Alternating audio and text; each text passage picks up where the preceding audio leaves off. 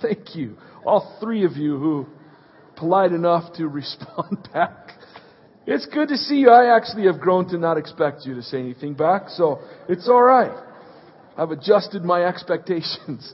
It's good to see you. Thank you for coming. It is so nice out there tonight. I almost didn't come. So thank you for making the effort to come and be here tonight. What a gorgeous day. Don't you wish it could just stay like this for about 6 months?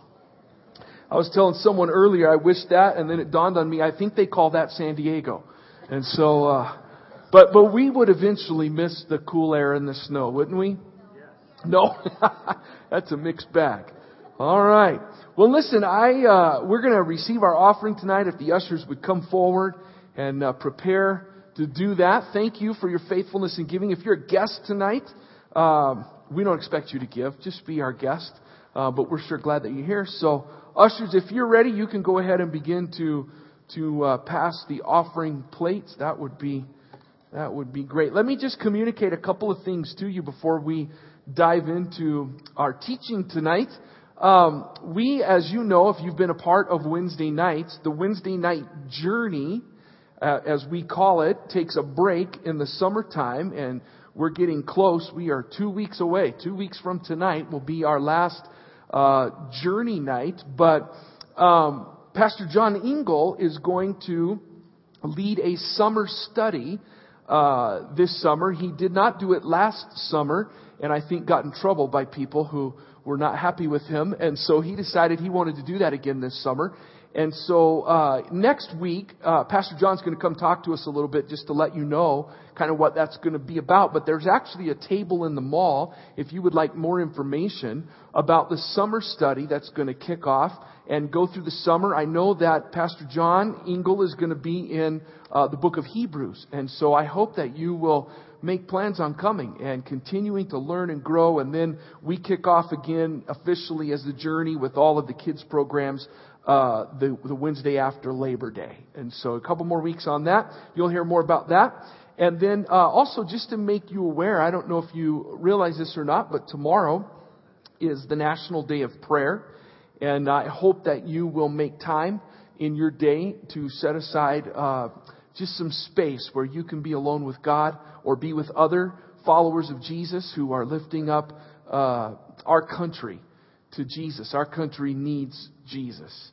And I hope that you will take seriously this call that comes each year to pray for our nation. Incidentally, we will have our prayer room open all day tomorrow. If you want to come and just spend some time in prayer in our prayer room, that would be great. It was funny to me while we were having baptisms tonight and the reaction when people stepped into the water, because usually that water it's like bathtub warm. It is just really comfortable. But earlier today, I was with our pastors. We spent some time in the prayer room just praying together today, as is our habit to do. And the door was open while we were waiting on pastors to get there. And I noticed in the hallway, one of our facilities, actually our lead facilities guy here on our staff, I noticed Sam had a hose and he was carrying it into the sanctuary. And that was an odd sight to see. And so he was asked what he was doing, and he said, I'm trying to fix a mistake. The baptismal's cold. And so apparently it didn't get much warmer. So that's good. You got to be committed if you're going to get baptized in cold water. So one of my wife's favorite movies is the movie You've Got Mail. How many of you ever seen the movie You've Got Mail? Okay, total chick flick, and but a cute chick flick. And I cannot even tell you how many times my wife has seen You've Got Mail. I'm not like that. I can't watch the same movie over and over again. It doesn't matter what movie it is. I just can't watch the same movie. Very rarely can I watch a movie twice. But she literally watches it, I think, every time it comes on television. And we own the movie. She could watch it without commercials, but she still watches it on television every time it comes on. But there is something kind of cool about that movie. And if you could help me bring the lights up a little bit on the house, I can't see the people very well. And that would help me. It would be great. Thank you. Actually, you didn't do anything yet. So thank you for what you're about to do. By faith, I thank you for. One of the things that I like about that movie is it makes me remember back in the day. Do you remember back in the day when you would log on to the internet? I still remember when we first became part of the email internet family, and it was all brand new. And there was something about clicking on that icon and it going to wherever it went out into cyberspace, and then it would begin to dial, and you could hear it. And then it would make the most awful screeching, that horrible noise forever. And finally that noise would go away and you were logged on to the internet, and if you were lucky, what you waited for were those 3 great words in this inviting voice that said, "You've got mail." And I just remember the anticipation. Now, that's worn off. And now you turn on your computer and it's like, I got how many emails? But back then it was something special because that meant someone was inviting you into a conversation. And as I think about that whole scenario, a couple of weeks ago we started a series that's going to take us for the next couple of weeks till we wrap up for the summer, called Inviting God. And while there certainly is something that we could talk about in the idea of us inviting God into our heart and into our life, what is really powerful and the greater, maybe more amazing reality is that the God of creation actually invites you and me to know Him deeply. And that has just kind of overwhelmed me over the last few weeks, that God would invite us to know Him. That God would invite, period, is pretty incredible. I mean, when you think about this all-powerful God, we see examples throughout history of human beings who have been granted or who have assumed extreme power, absolute power, and we don't read about in the history of the world very many kings who invite, period. Kings don't invite, they demand. They command. They order people to do whatever it is that they want. And yet here is the God of the universe who chooses to invite us and gives us the opportunity to say yes to that invitation or the opportunity to say no. But He invites us, not simply to a conversation, but He invites us to know Him deeply and intimately. And that invitation, if you remember a couple of weeks ago, Peggy Hunt painted this wonderful picture for us. She did it live during our time of worship. And I just love this picture. And part of what she painted was this path. And we just talked to Peggy about the idea of where we were headed. And this is what God put in her heart as her expression of worship. Are you thankful for the expressions artistically that we're able to have, that God has gifted people with for worship? And in the expression, she painted this path. And that's really kind of the journey that we go on when God invites us. If we say yes, we're saying yes to a path where we can't see all the turns and all the corners. There's hidden corners. There's maybe trees and this picture of not knowing exactly where it's going to take us and where it's going to end up. We just know that it's God who invited us. And that's enough. And so we say yes to this journey. And it's a journey of faith and a journey of trust. And He leads us down this pathway to truly knowing Him in a more deep and intimate way. It's a wonderful, wonderful thing. But with an invitation, you can accept it or reject it. The choice is yours. So what's involved in saying yes? What does it mean to say yes? Well, the reality, I don't need to tell you this, you know that relationships are not formulaic, are they? Whether it's a relationship with God or relationships with people, that you don't just reduce them to 3 simple things. You do step 1, step 2, step 3, and you'll have a wonderful, deep, intimate relationship with your spouse. Well, it doesn't work that way. And the same thing is true with God. We can't just give point 1, point 2, point 3, and then you'll know and experience if you just do these things, an intimate, deep relationship with God. However, there are some things that I believe can position us to cultivate that deeper walk with Him.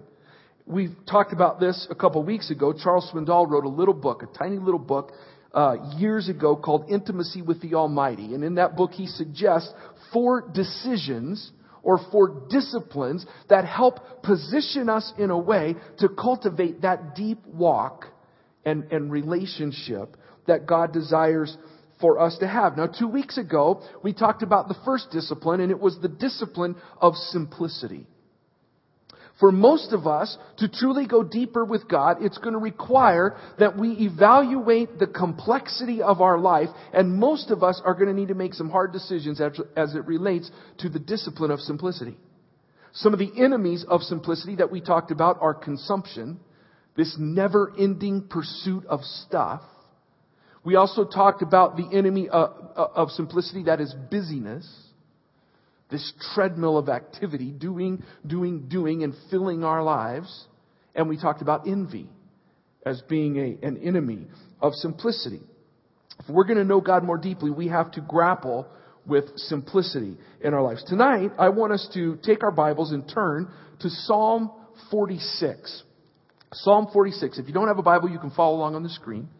But we're going to focus on one verse out of Psalm 46, but we can't read that one verse without reading the whole psalm. This will put it into a context for us, and it's just such a wonderful, rich song. It's actually written to be a song, is what it is. Thank you, Troy. That's okay. I don't really need it, but that's all right. Thank you.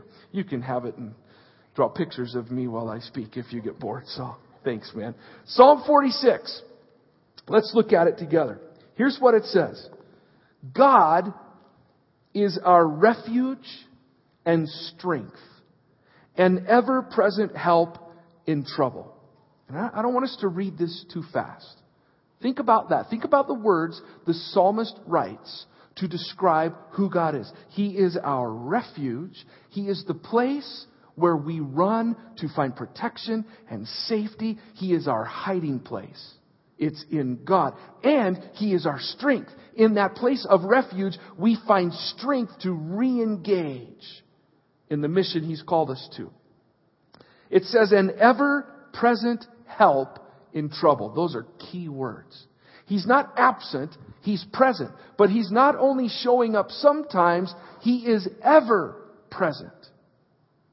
Here's another beautiful part of what it says, is that He doesn't just show up to watch. It says He's an ever-present help in trouble. So He's ever-present in our lives. And in the midst of trouble, He's available to help. Encouraging words. So look what the psalmist writes next. He says, therefore, I had a teacher in high school that used to say, when you see the word therefore, see what it's therefore. That's right. You had the same teacher. Here's why it's there. He says, because of that, because God is our refuge and strength and an ever-present help in trouble, therefore we will not fear. Though the earth give way and the mountains fall into the heart of the sea, though its waters roar and foam and the mountains quake with their surging.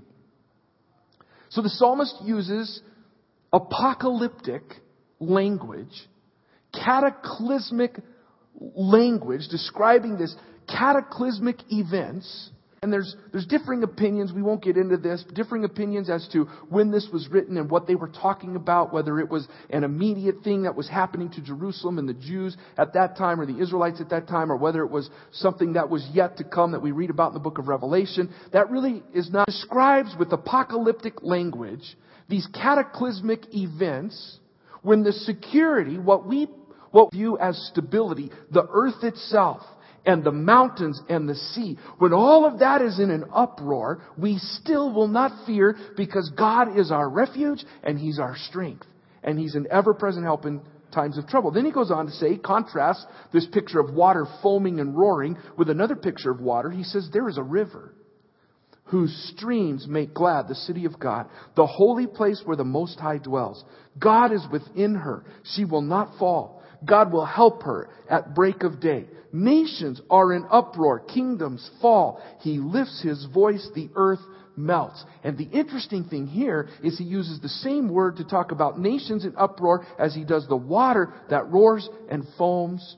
And so He's saying, the psalmist is saying, whether this uproaring and this cataclysmic event is the result of natural disasters, earthquakes, or whatever it may be, or whether it's the result of nations rising against nations and war and economics and all of those things, it doesn't matter because God is still our refuge and our strength. And therefore, we will not fear. Whatever the source of chaos, we will not fear. Powerful. Verse says, the Lord Almighty, and this is kind of the chorus, the Lord Almighty is with us, the God of Jacob is our fortress. He's going to sing that part again at the end. Verse 8 says, come and see the works of the Lord, the desolations He has brought on the earth. He makes wars cease to the ends of the earth. He breaks the bow and shatters the spear. He burns the shields with fire. And then verse 10, what we probably know this psalm best for, a familiar verse in light of all of that. In light of all that he's just described, then he quotes, you'll see in quotation marks, he quotes what he perceives God to be saying, and what God is saying is, be still and know that I am God. When the mountains shake and when the water foams and roars, and when nations rise up against nations, and when the economy collapses, and when there's terrorism and all of this stuff, God says, just be still and know that I am God. I will be exalted among the nations. I will be exalted in the earth. And then he sings that chorus again. The Lord Almighty is with us. The God of Jacob is our fortress.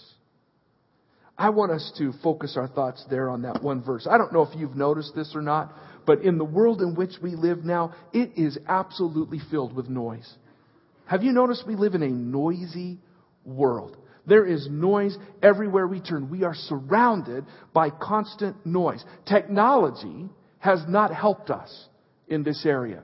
Do you remember back years ago when you were cool if you carried a boom box on your shoulder? How many remember a boom box? You remember that? I mean, it was a big old honking radio that you kind of held up on your shoulder, and that's how you listened to music. And then someone came along and invented the Walkman. How many of you owned a Walkman? The Walkman reduced the boom box to a little square about this big, and then had headphones that you would put on your ear, and they would go over the top of your head, and they would put a nice little crease in your hair for the whole day. And then they had a little cute clip that would clip on your belt, and you could just walk around hands-free. That was a hands-free version of the boombox.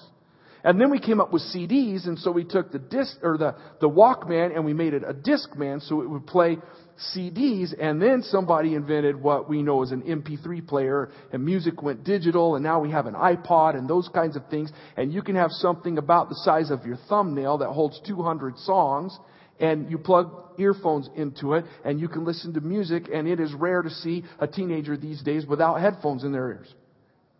Technology has created the opportunity for us to fill our head with noise 24 hours a day, 7 days a week. We have noise everywhere we turn, everywhere we go. There's just this continual swirling. Now, last week, we used a little snow globe that you couldn't see. So we have a makeshift snow globe here that I'm just going to stir up like a pot of soup. Our life becomes like this.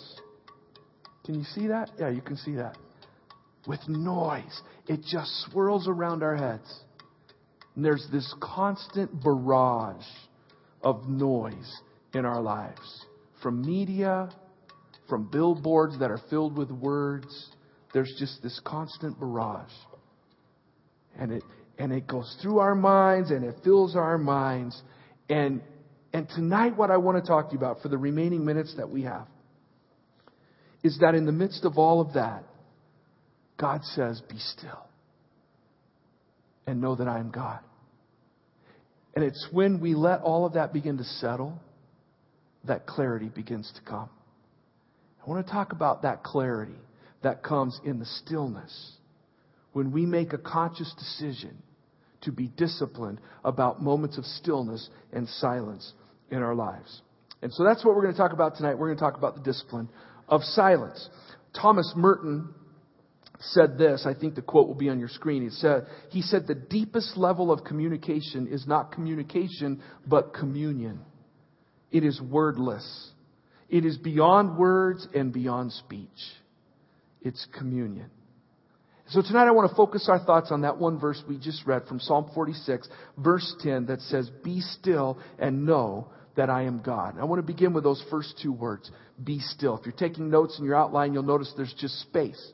And so you don't have any fill in the blanks, so that's available to you if I should happen to say anything that's worth writing down. All right? So be still.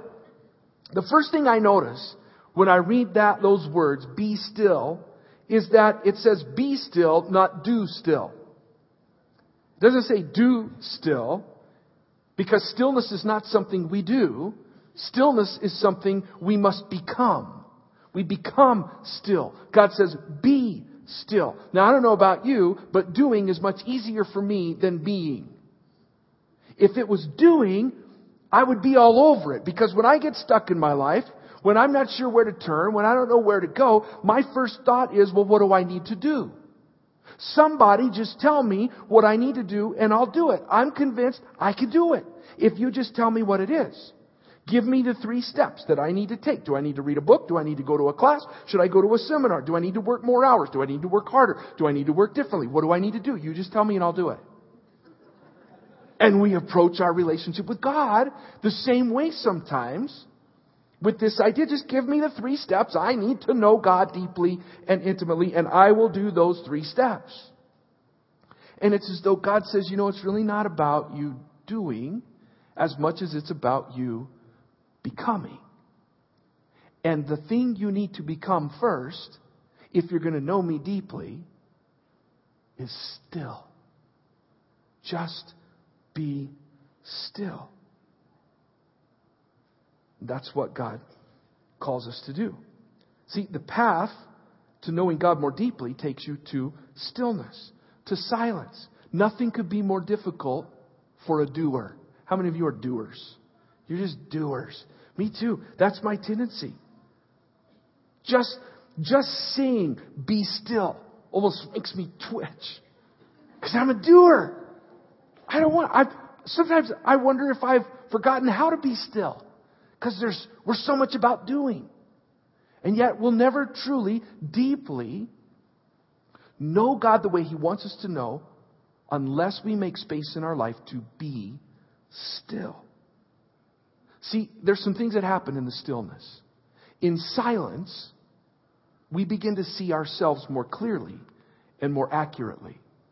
We get a true picture of ourselves. Now, I love this painting, as I mentioned before, not only because of the path, but also because this lake that Peggy has painted here and created for us is so still. Do you notice that? The picture here is just a very placid lake. No ripples, no wind blowing. If we could be there, how many of you like to be there? How many of you would go there if there was no snow? Okay, I know, it's like 75 today. It made that less appealing to be there. But if we could go there, and if we could stand on the shore of that lake and lean over and look into the water, we would see a pretty good reflection of our face. We would see a pretty accurate reflection of ourselves. But you put a speedboat on that lake that starts spinning around and swirling that water up, or if the wind begins to blow and creates waves and ripples, and you look over the side at your reflection is going to be very distorted. It's going to be difficult for you to see clearly the reflection of who you are. The same thing is true in our lives. When our lives get all swirled up, and there's ripples and there's noise and constant activity, we don't see clearly. We have a distorted view of who we really are. That's a picture for some of us. For some of us in this room, the water never seems to get calm.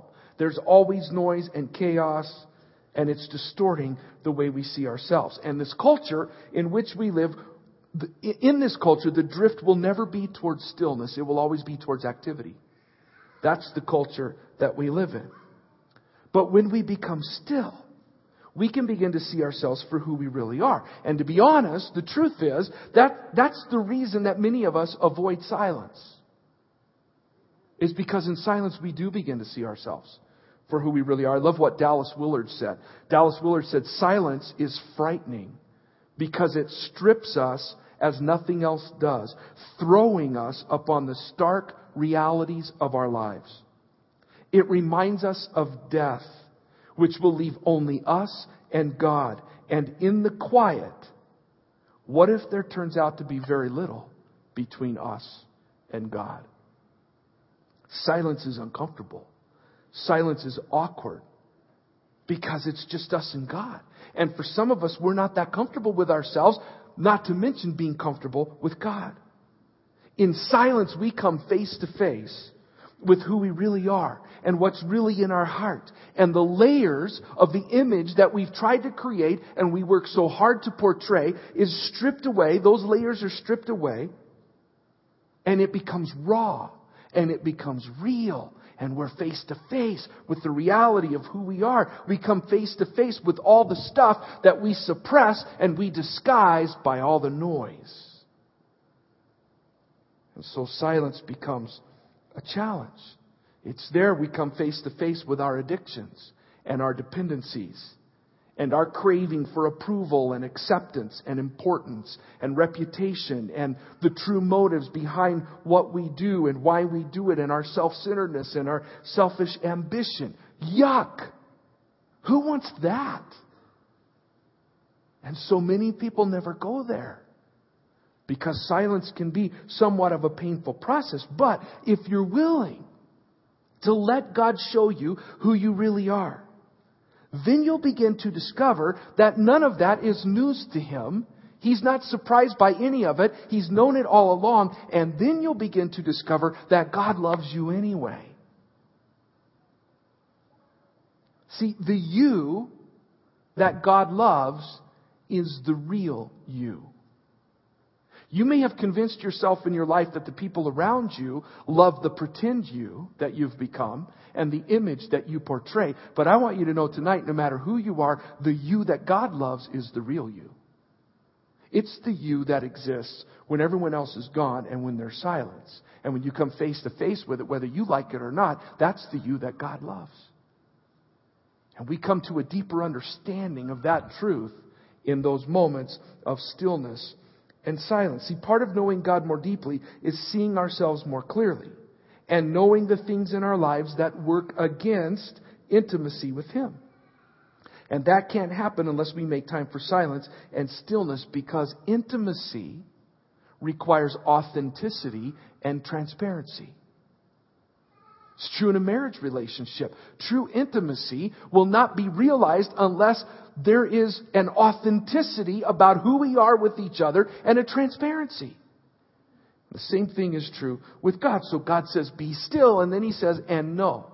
We're going to talk about those two words for just a couple of minutes. Be still and know. It's as we are still that the knowing really begins. The knowing begins in our stillness when we discipline ourselves to silence. If you will remember the end of that Living Brave series that we did and the interview with Nick Stevens, we've talked about it a few times, who lost his 20-year-old daughter Ligon, and part of that night was reading from journal entries that she had made. And what was most striking about those journal entries was the intimacy and the depth of the relationships she seemed to have with God. It was powerful. It was challenging. It was convicting. Now, think about where many of those journal entries were entered into that journal. They were on the side of a mountain somewhere, or on top of a mountain, in the stillness, in the silence, where it was Ligon and it was God. It was there that many of those entries made their way into that journal, and the intimacy that was described out in the middle of God's wondrous creation. Stillness and silence position us to hear God's voice more clearly. Not only will we know ourselves more clearly, we begin to hear God and know God more clearly. In 1 Kings chapter 18, there is an incredible story. If you've grown up in church, you're familiar with it. I've grown up my whole life hearing this story. It's the story of Elijah, who takes on 450 false prophets of Baal, and he calls the whole nation of Israel together on top of Mount Carmel. And you know the story. They have a contest to cry out to their God, and whichever God answers by fire is the true God. And to make a long story short, God demonstrates once and for all who the true God is by answering Elijah's prayer by fire and consuming the sacrifice, burning up the stones, even burning up all the water they had poured on it. An incredible story. And then Elijah takes out all those 450 false prophets. And then you know the story. Jezebel, a wicked queen, finds out about what Elijah did. And she commits herself, takes a vow to make sure that Elijah loses his head. And Elijah runs for his life. Takes on 450 false prophets basically single-handedly. And one out of control woman makes a threat. And he's gone. He's running. I don't know. That sounds like wisdom to me. But so we pick up the story. I just want to read to you about this story. And I want you to see someone who's just done something incredible with God, but there's been a lot of noise. There's been a lot of chaos. There's been a lot going on in Elijah's life. And look at what happens in 1 Kings 19 verse 3. Follow along on the screen. It says, Elijah was afraid and ran for his life. When he came to Beersheba in Judah, he left his servant there while he himself went a day's journey into the desert. He came to a broom tree, sat down under it, and prayed that he might die. There's the great man of God praying, just kill me. Now look at what he says to God. I have had enough, Lord. Have you ever said that? I have had it. I've had enough, Lord. Take my life. I'm no better than my ancestors. Then he lay down under the tree and fell asleep. All at once an angel touched him and said, get up and eat. He looked around, and there by his head was a cake of bread baked over hot coals and a jar of water. He ate and drank and then lay down again. The angel of the Lord came back a second time and touched him and said, get up and eat, for the journey is too much for you. So he got up and ate and drank. Strengthened by that food, he traveled 40 days and 40 nights until he reached Horeb, the mountain of God. There he went into a cave and spent the night. There he is, all by himself. And the word of the Lord came to him. What are you doing here, Elijah? Here he goes. He's going to make his case again. He replied, I've been very zealous for the Lord God Almighty. The Israelites have rejected your covenant, broken down your altars, and put your prophets to death with the sword. I'm the only one left, and now they're trying to kill me too. What's he saying? I've had enough. You might as well kill me because they're going to do it anyway.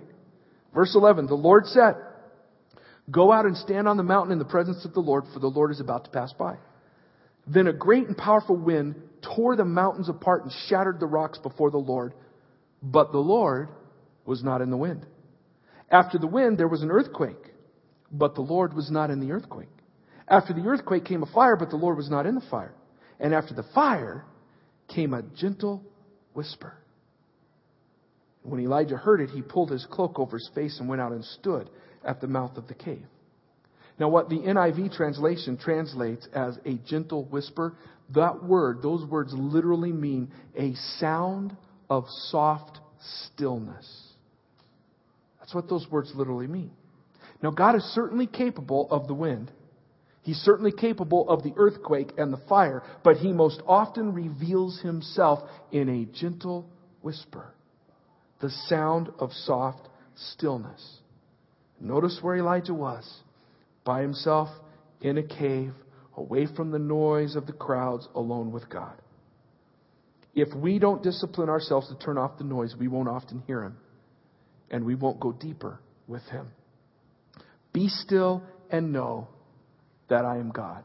Let's talk about those words. Be still and know that I am God. I love the context of this psalm that we read earlier. Just to remind us, it began with saying God is our refuge and strength and ever-present help in trouble. And then he goes to that poetic, apocalyptic language to describe the ultimate calamity and chaos that could come on the earth, that the earth would give way and the mountains would fall into the sea and waters would foam and mountains would quake. And yet we will not fear because the Lord Almighty is with us. The God of Jacob is our fortress. So it culminates towards the end of this song. Be still and know that I am God. It's in our stillness.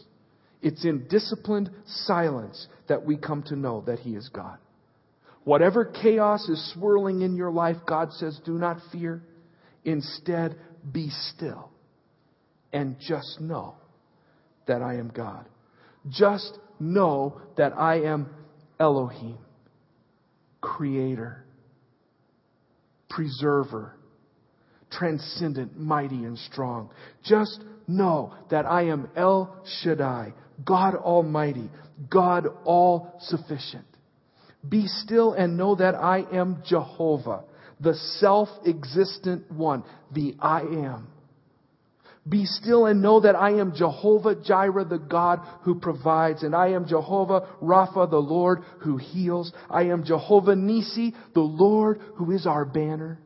Be still and know that I am Jehovah Mekadesh, the Lord who sanctifies, and Jehovah Shalom, the Lord our peace, and Jehovah Sidkenu, the Lord our righteousness, and Jehovah Rohi, the Lord our shepherd. And on and on and on we could go as we would walk through His Word and see how the all-powerful, all-knowing, ever-present God has revealed Himself through His names to us in His Word. But it is in those moments of silence, it is in stillness, the stillness of His presence, that those names go from being words on a page that we can't pronounce to describing a God that we know deeply, a God that we love intimately, and a God that we trust implicitly. It's in moments of stillness and silence that those names begin to describe our God, who loves us and who wants to be known by us. And so we are invited to know Him deeply, to love Him intimately, to trust Him implicitly. I love this quote. It's not on the screen. It's by someone named M. Basil Pennington. And this is what it says. Listen closely. God is infinitely patient. He will not push Himself into our lives. He knows the greatest thing He has given us is our freedom. If we want habitually, even exclusively, to operate from the level of our own reason, He will respectfully keep silent. We can fill ourselves with our own thoughts, ideas, images, and feelings. He will not interfere. But if we invite Him with attention, opening the inner spaces with silence, He will speak to our souls, not in words or concepts, but in the mysterious way that love expresses itself by presence. By His presence. Last week, I was talking to Zita, who is one of our key leaders for Wednesday night, part of our creative team, about this message. And Zita is a nurse. She was a heart nurse for many, many years.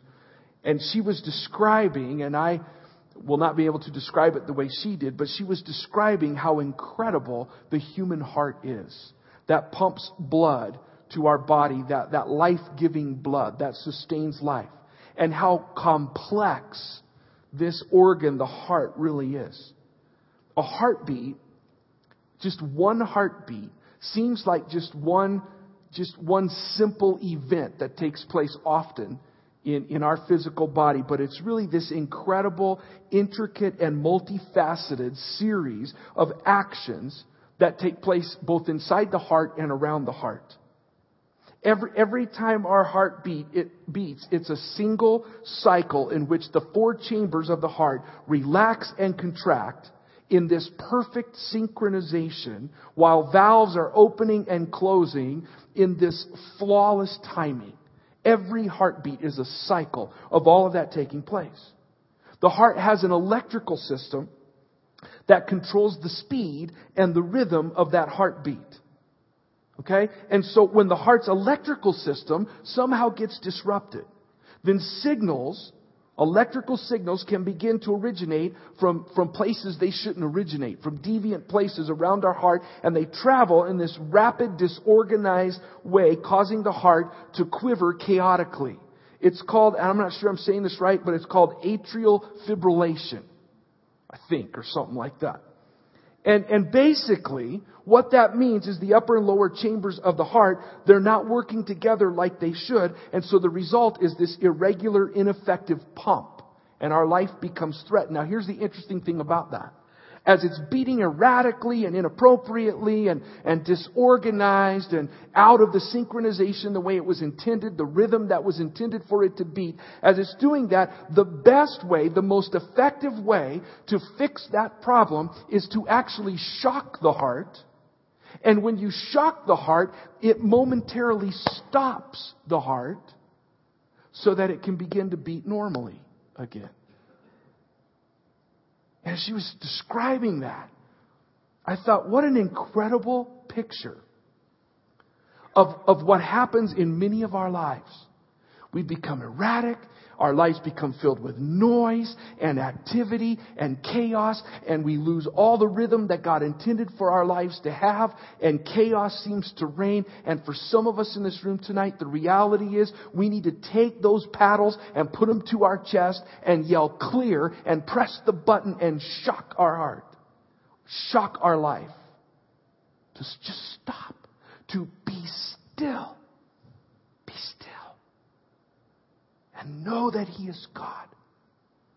And from that knowing, not only that He is God, but He's your God. And He longs to be known deeply and intimately by you. From that place, you can begin to live your life the way God intended for you to live your life. It's from that place that we live a life that though the earth be moved, and though the mountains are cast into the sea, and though the water rages and foams, we will not fear. Because it's that God who's in control. And it's from that place of faith that we come to trust Him. If you say yes to that invitation, I want you to know you're in for a fight. Because everything in our culture will fight against silence. I was talking to Pastor Reza this week, and he was sharing with me a week and a half ago in a discipleship class with young adults. He was describing a challenge that he gave to those young adults, and that challenge was for them to fast all media for a week. You know, in our culture, that maybe is a more difficult fast than fasting food, a traditional fast, to fast media. And it was interesting, just the stories of what happened as people for a week turned all that stuff off except for what they had to use for work or for school. One of the guys, he said, came up to him and said, you know, we're right in the middle of the NBA playoffs. And he said, I didn't watch 82 regular season games so I could miss the playoffs. And Reza said, don't worry, playoffs will go into June. He said, not if you're a Nugget fan. So, but we're proving them wrong. We're going into June. I just want to challenge you. What do you need to do to create space in your life for silence? Here's what we're going to do. We're going to take the next couple of minutes, just a couple of minutes, but it's going to seem like an eternity because we're just going to be silent. And in that silence, I want you to do two things. There's a book written by Ruth Haley Barton called An Invitation to Solitude and Silence. And in that book, she describes a process of taking an envelope, and we have put that envelope in your bulletin. You should have received an envelope as well as a little piece of paper. And here's what I want you to do, because this is something that will assault those moments of silence for you. All of the stuff that consumes our minds, our thoughts, the things we fret about, the things we worry about, the things that create anxiety in our lives. I want you to take a moment when we go quiet to do two things. I want you to, if you didn't get an envelope, our ushers are prepared. You can just hold up your hand and they'll get you one. What I want you to do is I want you to write. Go ahead there, Chris, come on down here. We have a few that don't have an envelope. What I want you to do is on the little piece of paper is I want you to write out those things. And you can just use one word if you want. Or just, maybe it's several words. What are the things that are consuming your thoughts and minds that have created panic, anxiety, fear, whatever it might be? And then I want you to slip it into the envelope. And on the outside of that envelope, I want you to just write the word trust. Trust. As a symbol of you saying, God, I'm going to trust you with this stuff. You are my refuge. You are my strength. You're my ever-present help in trouble. And so I'm putting this on a paper and I'm slipping it in this envelope. And by doing so, I'm saying, God, I trust you with this stuff. Now let me find a place of silence where I can know you more deeply. And then I want to invite you just to be still. And if you would like, in the journal that we passed out a couple of weeks ago that you have, or in your bulletin where if you don't have a journal or whatever, let God just talk to your heart. If you want to write in that journal, if you want to just be completely still and not write anything. We're just going to take a couple of minutes and be still in His presence. Did everybody get that envelope? Are we good with that? Okay, let's just be silent.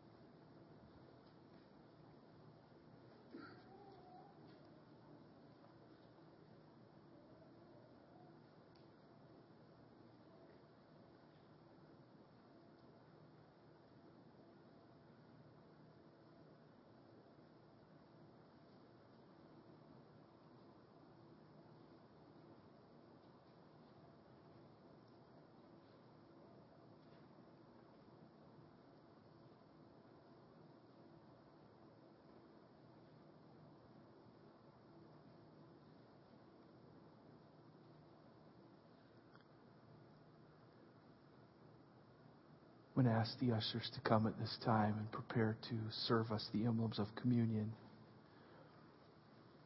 You don't have to be a member to receive communion. We invite you to partake with us if you have a relationship with God through His Son Jesus. If you're not comfortable receiving communion, you can let the elements pass by.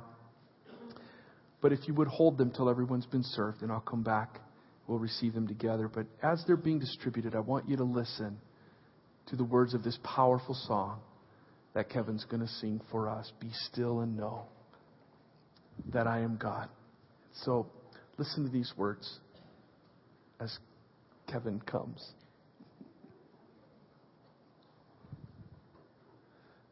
All right.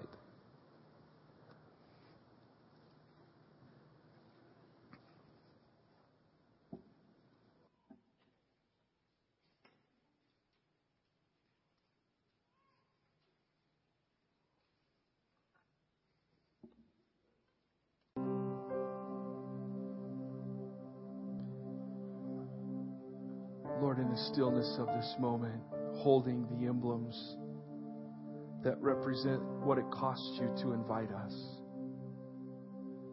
There is no way we could know deep, intimate relationship with you in the state that we were in, because you are indeed holy and we are not. Our lives are marred by sin. And so you paid a price, the ultimate price of your Son, all so that you could send us an invitation, inviting us to know you, to experience you, to walk with you, to know your life in us. It's overwhelming, really, when we think about it. And so tonight, as we hold these emblems, our heart, the posture of our heart is yes. It's to say yes to you, to your invitation. To be disciplined about creating space to know you more deeply. To be silent in your presence. To allow your presence to do what words cannot do. To change us, to transform us.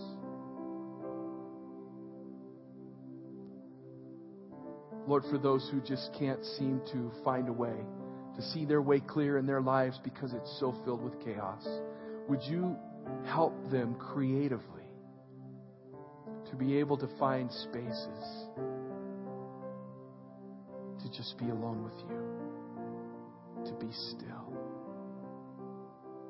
to know that you are God. Thank you for loving us the way you have, not just telling us, but demonstrating it in the life of your Son. Thank you, Jesus, for allowing your body to be broken and your blood to be shed, that we could have life. Let's receive the bread together.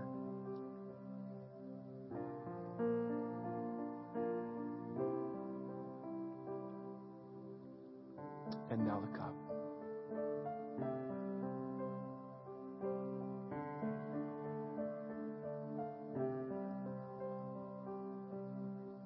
Lord, we love you. We really love you. Help us prioritize our lives in a way that fosters knowing you more deeply and more intimately, I pray.